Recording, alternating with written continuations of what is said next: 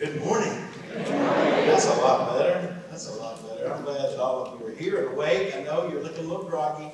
I know that hour, you didn't go to bed an hour. How many of you went to bed an hour earlier? Okay, 5%. So the rest of you, I know I'm going to have to get really into it to keep you up and with me this morning, but I am glad that you're here, and if you brought your Bibles with you, and I hope that you have, please take them out. Take your phones out or your tablets out if you've got them. If you don't have that, then there should be a Bible in front of you somewhere. Get that Bible, and let's turn to the Gospel of John, the 14th chapter. John chapter 14. That's about 3/4 of the way over in the New Testament. It's the fourth Gospel that you'll come to. And this morning we are going to continue our series entitled Follow Me. We've been on this journey for a while together, examining the various passages in the New Testament in which Jesus utters those words, follow me. And in our journey thus far, we've been able to examine the call itself that Jesus issues, the call to follow me.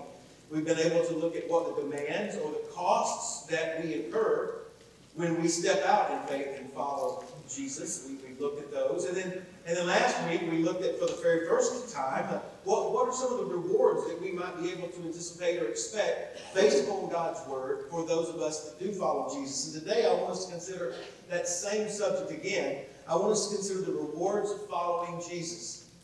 And in the second part, I want us to look at what for many of us will be very, very familiar from Scripture. In fact, I would not be surprised if many of us have not committed these verses to memory from childhood on. They're words that we know very, very well. These are words that also we hear very often. Oftentimes we will hear these words read at funerals, or other times when it appears as though the world is crashing around us. We will hear these words from John 14 read for us. And here's what I know. I know that in a room this size, there are many of you who can identify with that feeling. If you're honest, you can understand what it means to be struggling with what a troubled heart is. You know what it's like to feel as though the world has crashed or is in the process of crashing in around you. Maybe you're upset by a myriad of things. Maybe it's your health, or it could be your finances. It's possible that it could be your children, or it could be your parents. It could be a relationship that is dogging you and creating problems for you. For others, it could be the economy, which you're troubled about. Maybe it's our country, where it's headed. For some, it could be this coronavirus that's out there. We don't know when it's going to get here. We're worried about it. We're troubled. Like it or not, here's what I want you to know. Life is filled with trouble. Life is filled with disappointments.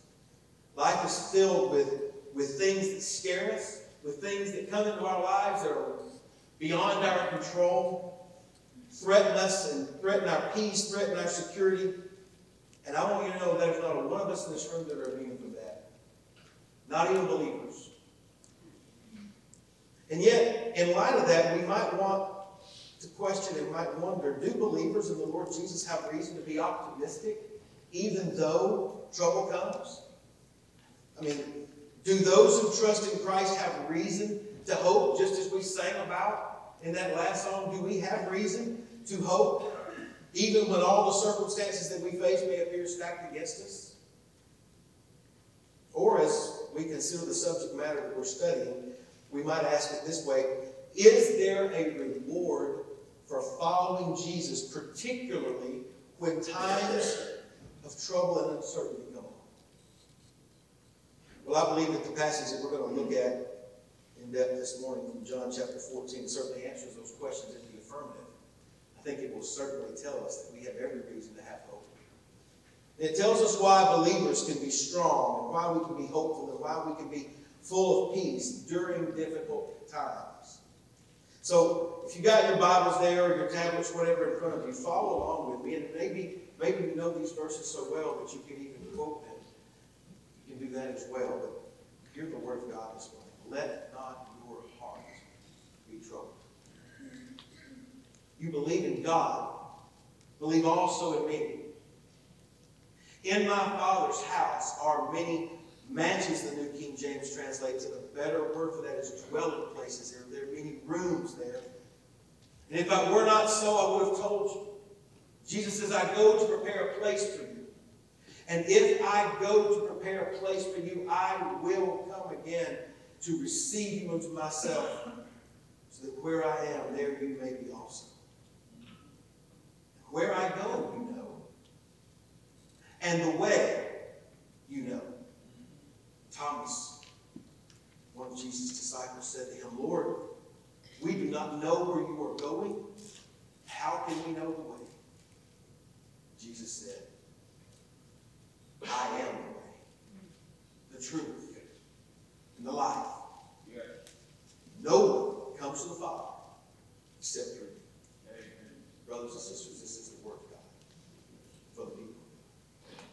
Let's pray together this morning. Lord Jesus, we are so grateful that we have the opportunity to come into your very presence this morning, to be able to open the scriptures that has been authored by your very Holy Spirit. It speaks to you and testifies to you and points us to you, our only hope, our only true and living hope, as we have just said. Now I pray that we would do exactly what these words teach us this morning, and that is bring comfort to our troubled hearts in the midst of whatever the circumstances that we may be facing.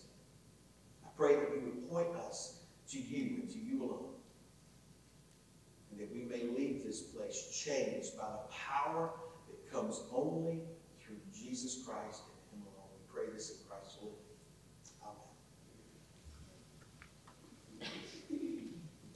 As I mentioned earlier, some of these verses, this passage is really among the most beloved and quoted verses in the Bible. But to truly understand, I believe, just how comforting these verses are, we need to understand them within the context of both when and where they were uttered.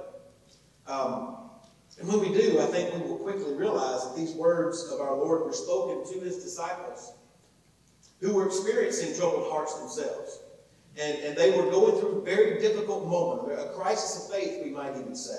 In fact, I want you to notice the first point that I've given you on your outline today.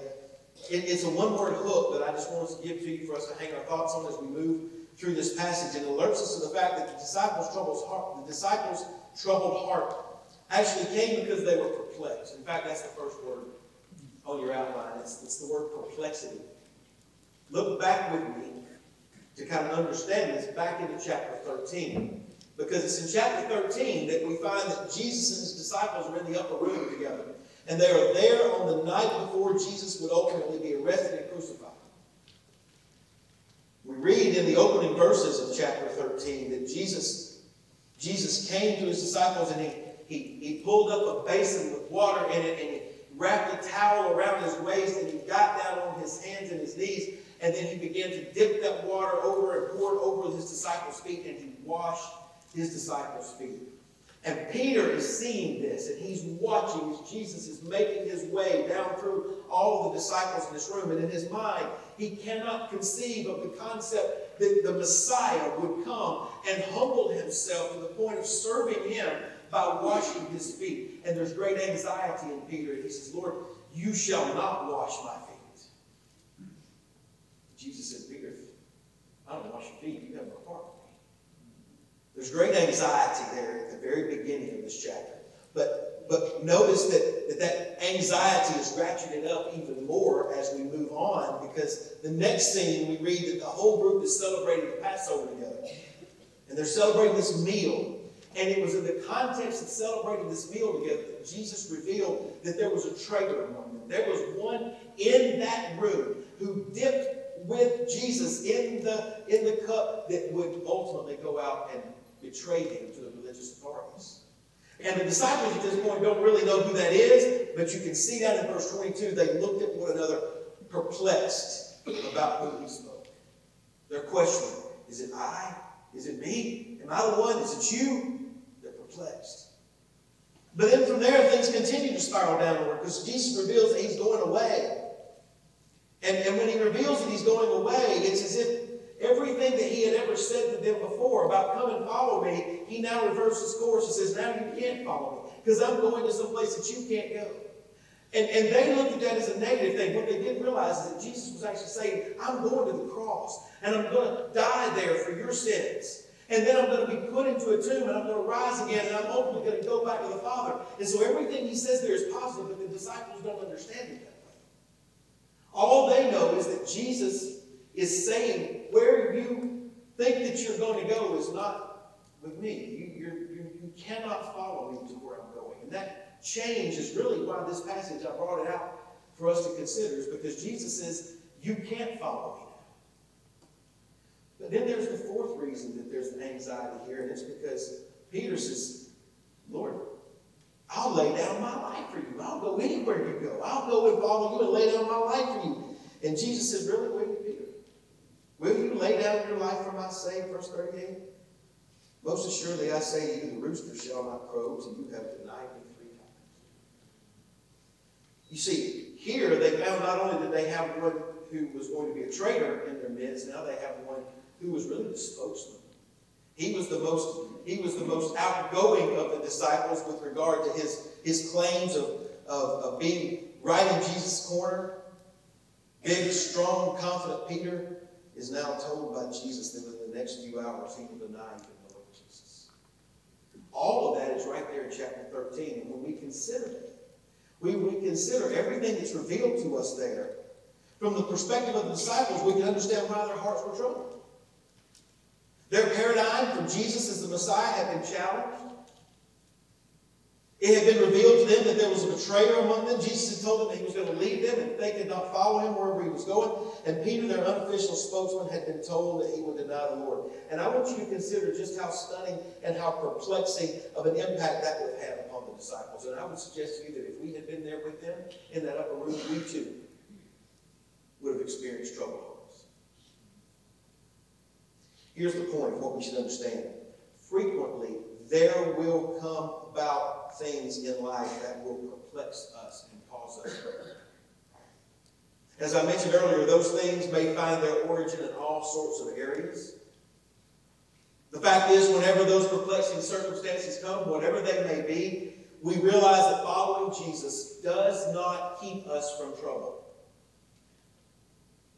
In fact, I would say this to you, a Pollyanna Christianity that pretends that there are no troubles for believers out there simply is not a realistic scenario at all. And I find it to be very unhelpful for believers. Nothing is gained by minimizing or ignoring the problems that we face. Nevertheless, I want you to notice that in these verses that I read from you earlier from chapter 14, Jesus speaks directly to the perplexity that his disciples are facing. And he tells them that even though there may be ample reasons to be troubled, there is even greater reason not to allow that trouble to overcome and to overwhelm. Therefore, notice with me the next hope that I provided for you on your outline. Notice that Jesus directs his disciples away from their perplexity. He directs them toward peace. The first verse of our text opens up this way. Let not your heart be troubled. It's actually a command in the Greek language. It's an imperative, which the NIV translates very well. It says, do not let your hearts be troubled. The word translated trouble here is the same word that's often used to describe what happens when a storm comes down. We've talked about this before. When a storm would come along the Sea of Galilee, it would stir the waters up. The wind would begin to roar, and it would cause the waves to rise.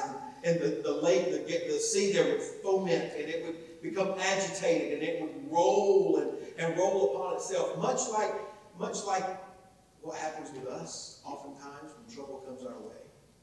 We become agitated. Our inner heart just becomes rolled on top of itself, and our stomach becomes knotted up, and our mind just goes crazy with ample opportunities and possibilities of all the bad things that can happen. And Jesus says, don't let that happen to you.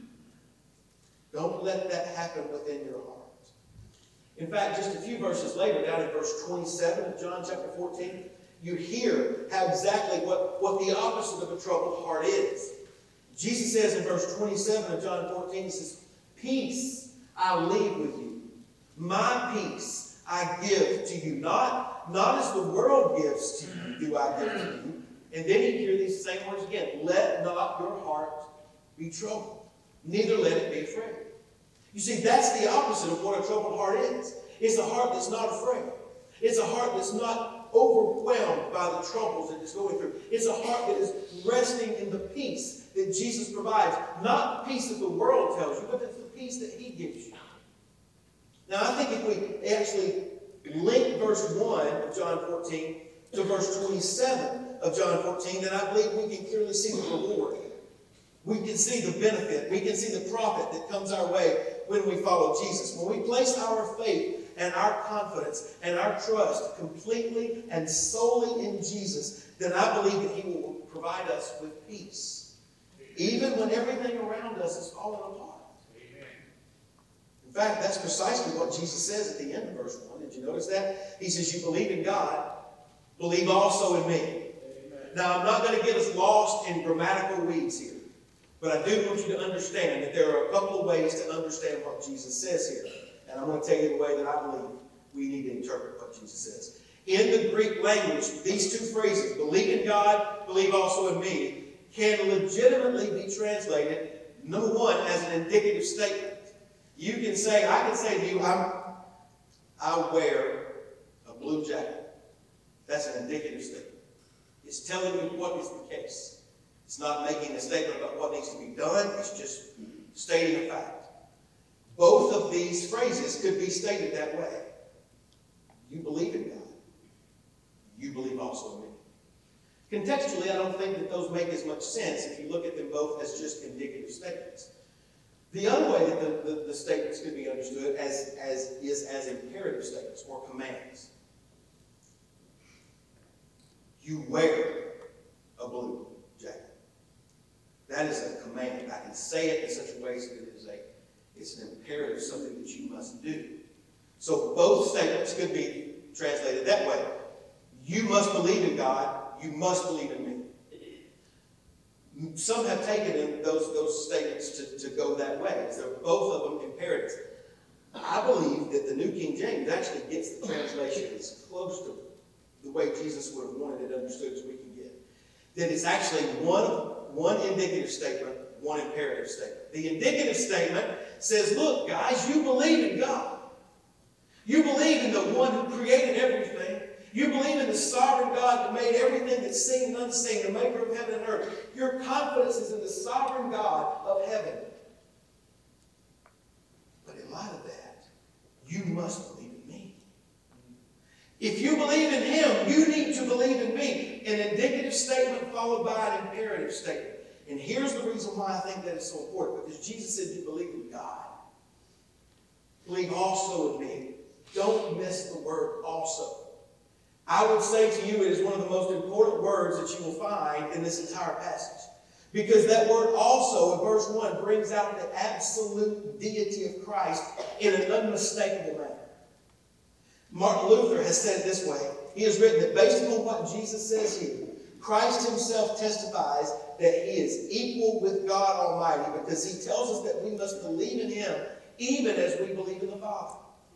And if if he were not true God with the Father, this faith that Jesus commands his disciples to have would be a false and idolatrous faith. So Jesus is very clearly linking himself with God, as being co-equal with the Father. So thus far, we've come to realize that based on the context of chapter 13, the disciples had every reason to be perplexed and troubled, particularly in light of the fact that the one whom they had left all to follow had now told them that he was going away, and where he was going they could not go. And yet here in chapter 14, Jesus goes on to tell them that though they are perplexed, there is even greater reason for them to experience peace. Peace that is available to them through their firm confidence and faith in him as God. And then what I want you to notice is that the peace that Jesus offers, even amidst the perplexity of his revelation that he's going away, Jesus tells them that he's going away for a purpose. There's a reason that he's going away. And he's leading them will actually serve a great something for them, that will accomplish something for them that they could not even comprehend. And therefore, notice the next hook on your outline. It's a two-word hook this time. Jesus tells them in verse 2 about a prepared place. A prepared place. Notice that Jesus introduces the concept of heaven here. You know, in the scriptures, heaven is referred to in a number of ways. It's a couple of writers talk about how heaven is sometimes referred to as a country because of its vast nature. Sometimes it's referred to as a city because it's talking about the large number of inhabitants that will be there. Heaven sometimes is talked about as a kingdom, which would refer to the rule and the reign of Christ and the orderliness that heaven will have. And then sometimes we talk about heaven with regard to it being paradise, and I think that's in reference to how beautiful it's going to be, and the joys and the excitement that we'll experience from being there. But here Jesus uses a different phrase. He uses the phrase, my Father's house, when he talks about heaven. I think to use such a reference points to a place where those who follow him will experience love, and they will experience welcome, and they will experience safety. Such a place like that, a place where you are loved and where you're welcome and you know you're safe, that sounds a lot like home, doesn't it? It sounds exactly like a place that we would talk about as being, I want to go home. I want to go to a place where I know that I'm loved. I want to go to a place where I know that I'm always going to be received. I want to go to a place where I know that no matter what I do, when I lay my head down at night, I'm safe. And I believe that's exactly why Jesus uses that phrase of my Father's house here. He's speaking of home for those of us who are believers. And here's something that we need to consider. You see, for the believer, for those who have committed their lives to following Christ, this world is not our home. Amen. As believers, the truth is that we are strangers in a strange land. That's not just a phrase that's out there. It's the literal truth. The Apostle Paul tells us in Philippians chapter 3, verse 20, that for believers, our citizenship is not here. Our citizenship is in heaven, where we await and eagerly for the Savior, the Lord Jesus Christ, to come and return and to bring us to himself. Listen, I'm convinced that the closer that we come to following Christ, the more that his life begins to impact the image of our life, and the more like him we become, the more strange this land will appear and seem to us. The less like home this place will be. So I believe that Jesus is alerting his disciples about a home that he is going. And notice what he says, there in my Father's house are many dwelling places, there are many rooms. Unfortunately, the word mansions there has often been taken to understand that we're all going to still live in various houses constructed independently in their little silos that we'll all go live in. But I think the Jewish understanding would have understood exactly how this would have been. The disciples didn't have that misinterpretation of it. You see, for a Jewish man, when his son would go off and take a bride, he would take a bride and bring him back to his father's house. And that Jewish father would knock out a wall, and he would expand his house into another dwelling place so that his son and daughter-in-law and future grandchildren could come and live there. And if he had another son, you know what he did to the other side of the house? He knocked that wall out, and he began to build that room. And sometimes even in Israel today, they actually go up. They build different floors that they all continue to live under the same roof together. And I think the disciples would have completely understood that that's what Jesus was saying here. He's saying that in his Father's house, he will just continue to add more and more rooms and more dwelling places for his children to come and live with him. And it will be a place of ample room, and everyone will be able to abide together and enjoy him. And I couldn't help but think about it as I was reflecting on this. That may challenge some of us. I mean, the thought of living with our parents for eternity, the thought of our parents living with us for eternity, the thought of our children coming back home and living with us for eternity. Here's what I want you to know. In heaven, there will be no strained relationships. Amen. In heaven, there will be no dysfunction. In heaven, everything will be set right. Amen. And God the Father has said, this is home for you, child. And I've got a place for you. And listen, as Warren Wiersbe has said, since heaven is the Father's house, it must be a place of love. And it must be a place of joy.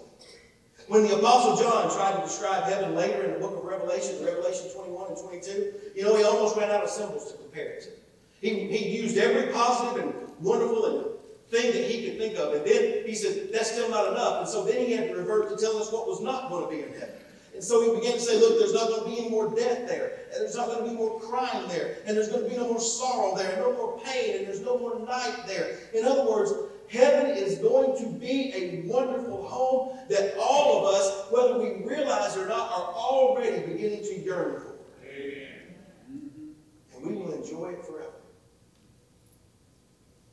And notice that Jesus goes on to link his imminent departure with his going to prepare a place for not only his disciples, but for all who will follow him and trust him to be their Savior and Lord. The question is, what did Jesus mean by the fact that he was going to prepare such a place?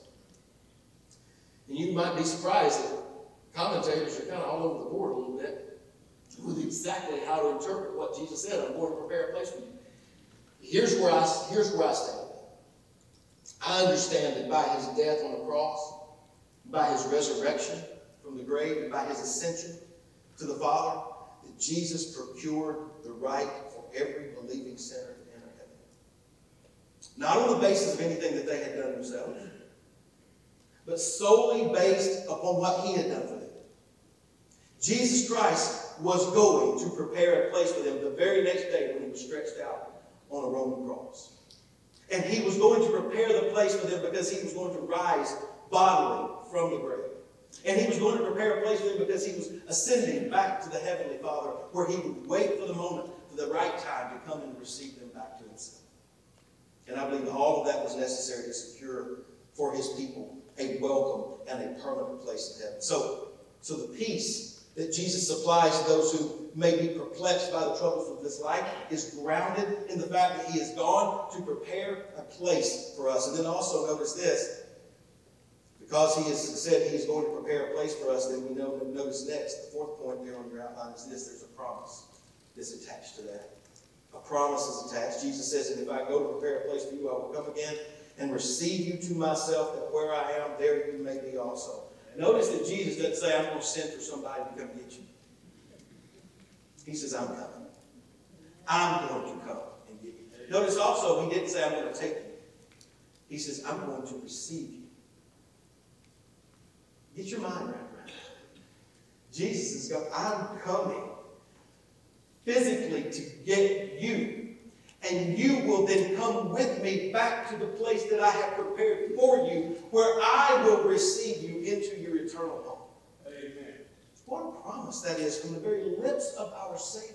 And listen, it was designed to bring comfort to those first disciples, and it's designed to bring comfort to us. In fact, this is what I would say. Not only is John 14 one of those passages that you often hear read at a funeral, at a graveside service, most likely you will often hear another passage written by the Apostle Paul, who picks up on exactly what Jesus says here in John 14. And at the end of the book of 1 Thessalonians, chapter 4, beginning in verse 16, he says this: For the Lord himself will descend from heaven with a shout, with the voice of the archangel, and with the trumpet of God, and the dead in Christ will rise first. Then we who are alive and remain shall be caught up together with them in the clouds to meet the Lord in the air, and thus we shall always be with the Lord. And then he adds this phrase: Therefore, comfort one another with these words. Do you see how the hope, the peace, the comfort that comes from knowing that Jesus Christ, he's not somewhere distant from us that we may never see him again. No, he has said, I'm coming back, and I'm going to receive you to myself. There's comfort in that. So Jesus has called his disciples to trade their perplexity for peace by calling them to faith in him and assuring them that he has gone to prepare a place for them. And then he promises that he will come again to receive them to himself. And then he makes the statement in verse 4, where I go, you know, and the way you know. Now, in the context, Jesus has given every bit of information that we need to be able to interpret what he says here. But I'm like Thomas sometimes. Because Thomas goes, wait a minute, Jesus, slow down. We have no idea where you're going. And if we don't know where you're going, how in the world can you tell us that we know the way to get there? You see, Thomas was the same guy who later, in John chapter 20, when his fellow disciples said, we have seen the Lord after the resurrection, Thomas wasn't with him when he first saw it. He said, I'm not going to believe you've seen him until I can put my finger in his side and see the fingerprints and touch his hands. Thomas was one that needed to see physical things. He needed empirical data in order to understand faith. Jesus says, look, Thomas, you don't completely understand what I'm saying. And you fail to grasp the spiritual implications of what I've just communicated. And so in response to Thomas's request for clarification, Jesus utters some of his most famous words. He says, I am the way, the truth, the life. No one comes to the Father but by me. And it's this statement from Jesus that leads us to the last hook of this passage. And Jesus tells them that he is the prescribed path. Jesus is the prescribed path. And what I mean by prescribed path is simply that Jesus is making a very exclusive claim to be the only way anyone can ever be reconciled with the Father. There are other statements that confirm this in the Scriptures. Jesus, in another I am statement in John chapter 10, verse 9, says, I am the door. He didn't say I was one of the doors. He says, I am the door. And then he says this, anyone who enters by me, he will be saved. Acts chapter 4, verse 12. There we see that Luke is writing and he says, there is salvation in no other name, for there is no other name under heaven given among men by which we must be saved, except the name Jesus Christ. That's it. 1 Timothy 2, verse 5, the Apostle Paul is writing to Timothy, and he's reminding him there is one God and one mediator between God and men, the man, Christ Jesus. He didn't say there were multiple mediators. He said there was one mediator, and then he identified who that mediator was, Jesus Christ. From these and other passages, we recognize that God has provided a road. He has provided a way. He has provided a path, which is the way of redemption.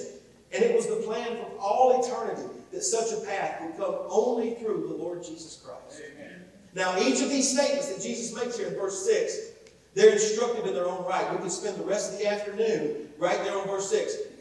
Calm down, we will not. But I want you to know, when he says, I am the way, Jesus is saying very clearly that he alone is the only span that can come between the distance between God and humanity. When he says that he is the truth, he's not declaring that he's just come to give them truth. He's saying that he is the revelation of truth about God. He himself is the truth. When he says that he is the life, he is declaring that he is the great emancipator from death. That those who place their faith in Jesus Christ, that they will be brought from death to life through that faith. That is what he means. And I would say to you that based upon the context, when Jesus says that he is the way, the truth, the life, really these are not three independent statements, but they're actually causality. He's telling them, I am the way because I am the truth. I am the way because I am the life. I'm the way because I am the only true manifestation of the revelation of the Father. I'm the way because I alone have the power to bring eternal life. And it's that exclusivity of Jesus as the prescribed path that makes perfectly clear what he says next. Unequivocally clear, he says, no one comes to the Father except through me. Now you may be wondering, how is that supposed to comfort me? How is that supposed to bring me peace during troubled times? I want you to consider that Jesus did not say that he was a way. He did not say he was a good teacher or a good guide or a good example. Listen, if that's all that Jesus was, you and I have every reason to be troubled. You and I have every reason to succumb or be overwhelmed by the things that are always out there vying for our attention. If Jesus is not the perfect, sinless Son of God who willingly laid down his life to pay the price for our sins and to provide the way by which we can be reconciled to God, then you and I have no hope. Our only hope is if he did something for us that we could never be able to do for ourselves. Our only hope lies in if he has the ability to satisfy God's righteous wrath against our sin by suffering our punishment in our place. Amen. And I want you to know that was God's plan all along, that Jesus Christ, his Son, the second person of the Trinity, would take on my sin on the cross so that I might come to the Father through him and through him alone. And the same way that it happens for me is the same way that it can happen for you, and the same way that it would happen for anyone. There is no other way. Listen, for folks just like us, like Peter, like Thomas, like every other man, woman, boy, and girl who has ever embarked upon to set out in their life to follow Jesus, we know this, that even on our best day, we come up short.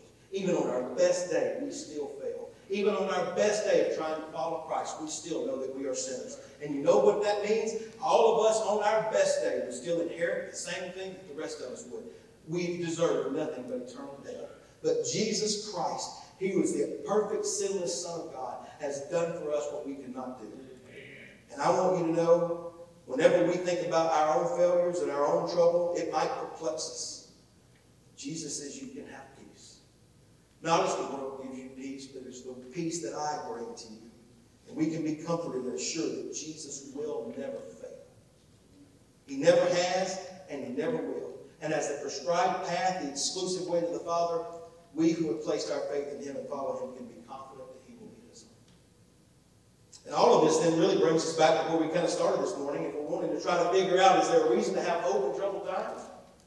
I think He's given us ample reason. Is there a reward that we can look for that might be given to those who are followers of Christ? I think He has very much told us exactly what that reward is. And all of that leads me to my sermon in a sentence, which I will readily tell you up front is more like a paragraph. So I'm going to take a sentence. We'll take a sip first and then go very That's good. All right. Here we go.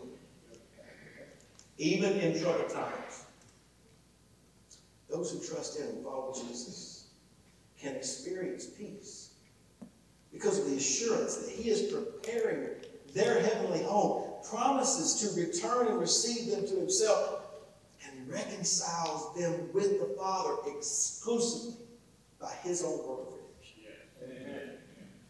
Here's the thing. All of that conclusion then forces us to ask ourselves some pretty deep questions. And really, all those questions kind of come down to one. Do you have peace? Do you have peace? If you don't, then it is possible that the reason that you do not have peace in your heart this morning, even amidst the trouble that you're facing, is because you have never come to the place where you have truly come before Christ and humbled yourself before Him and placed your trust in Him. Perhaps you don't have peace because you don't have Christ. You see that they go together.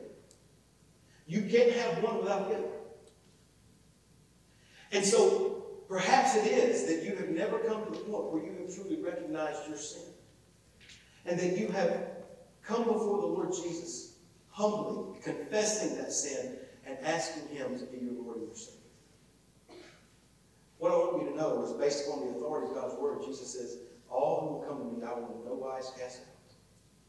And so you can come to Him. The Holy Spirit may be opening your heart right now to that truth. Go, I want that peace that He's speaking of right here. Here's how that happens. You confess your sins to Him, and then you place your trust in Him, and you turn loose of all the other things that you've been holding on to in your life. And God promises that because He is the way, the truth, and the life, He will accept you into heaven because of what Jesus has done. If you do not do that, I want you to know, brothers and sisters, that you will have absolutely no hope. Because the Bible clearly tells us that all of us are sinners, and because we are sinners, we have incurred upon ourselves the weight of our sin, and we will bear that weight for eternity if we are not saved by the blood of Christ. Amen. So maybe you don't have peace this morning because you've never trusted in Jesus. Maybe you have trusted in Christ, but what you have come to realize is that you don't have peace. Maybe because the Holy Spirit is bringing to your mind some areas of your life where you refuse to allow Him to be Lord of your life. You may be a believer in Christ, but if you're honest, you're not truly following Him. You're not placing one foot in front of the other, trying to live your life as the way that He would prescribe for you. And I just want you to know, sometimes trouble comes into our lives. Not always. Not every bit of trouble comes this way, but sometimes trouble will come into our life because the Lord wants to get our attention. And as He has done in my life numerous times, He stirs up the water of my life so that He can bring me back to Him. I don't know what the circumstances that you face this morning are. I don't know what trouble may await you when you walk out these doors. But I do know this. Jesus Himself says, Do not let your hearts be troubled. You believe in God. Believe also in me. In my Father's house are many mansions, and many rooms, many dwelling places. We're not so. I go to prepare a place for you. If I go to prepare a place for you,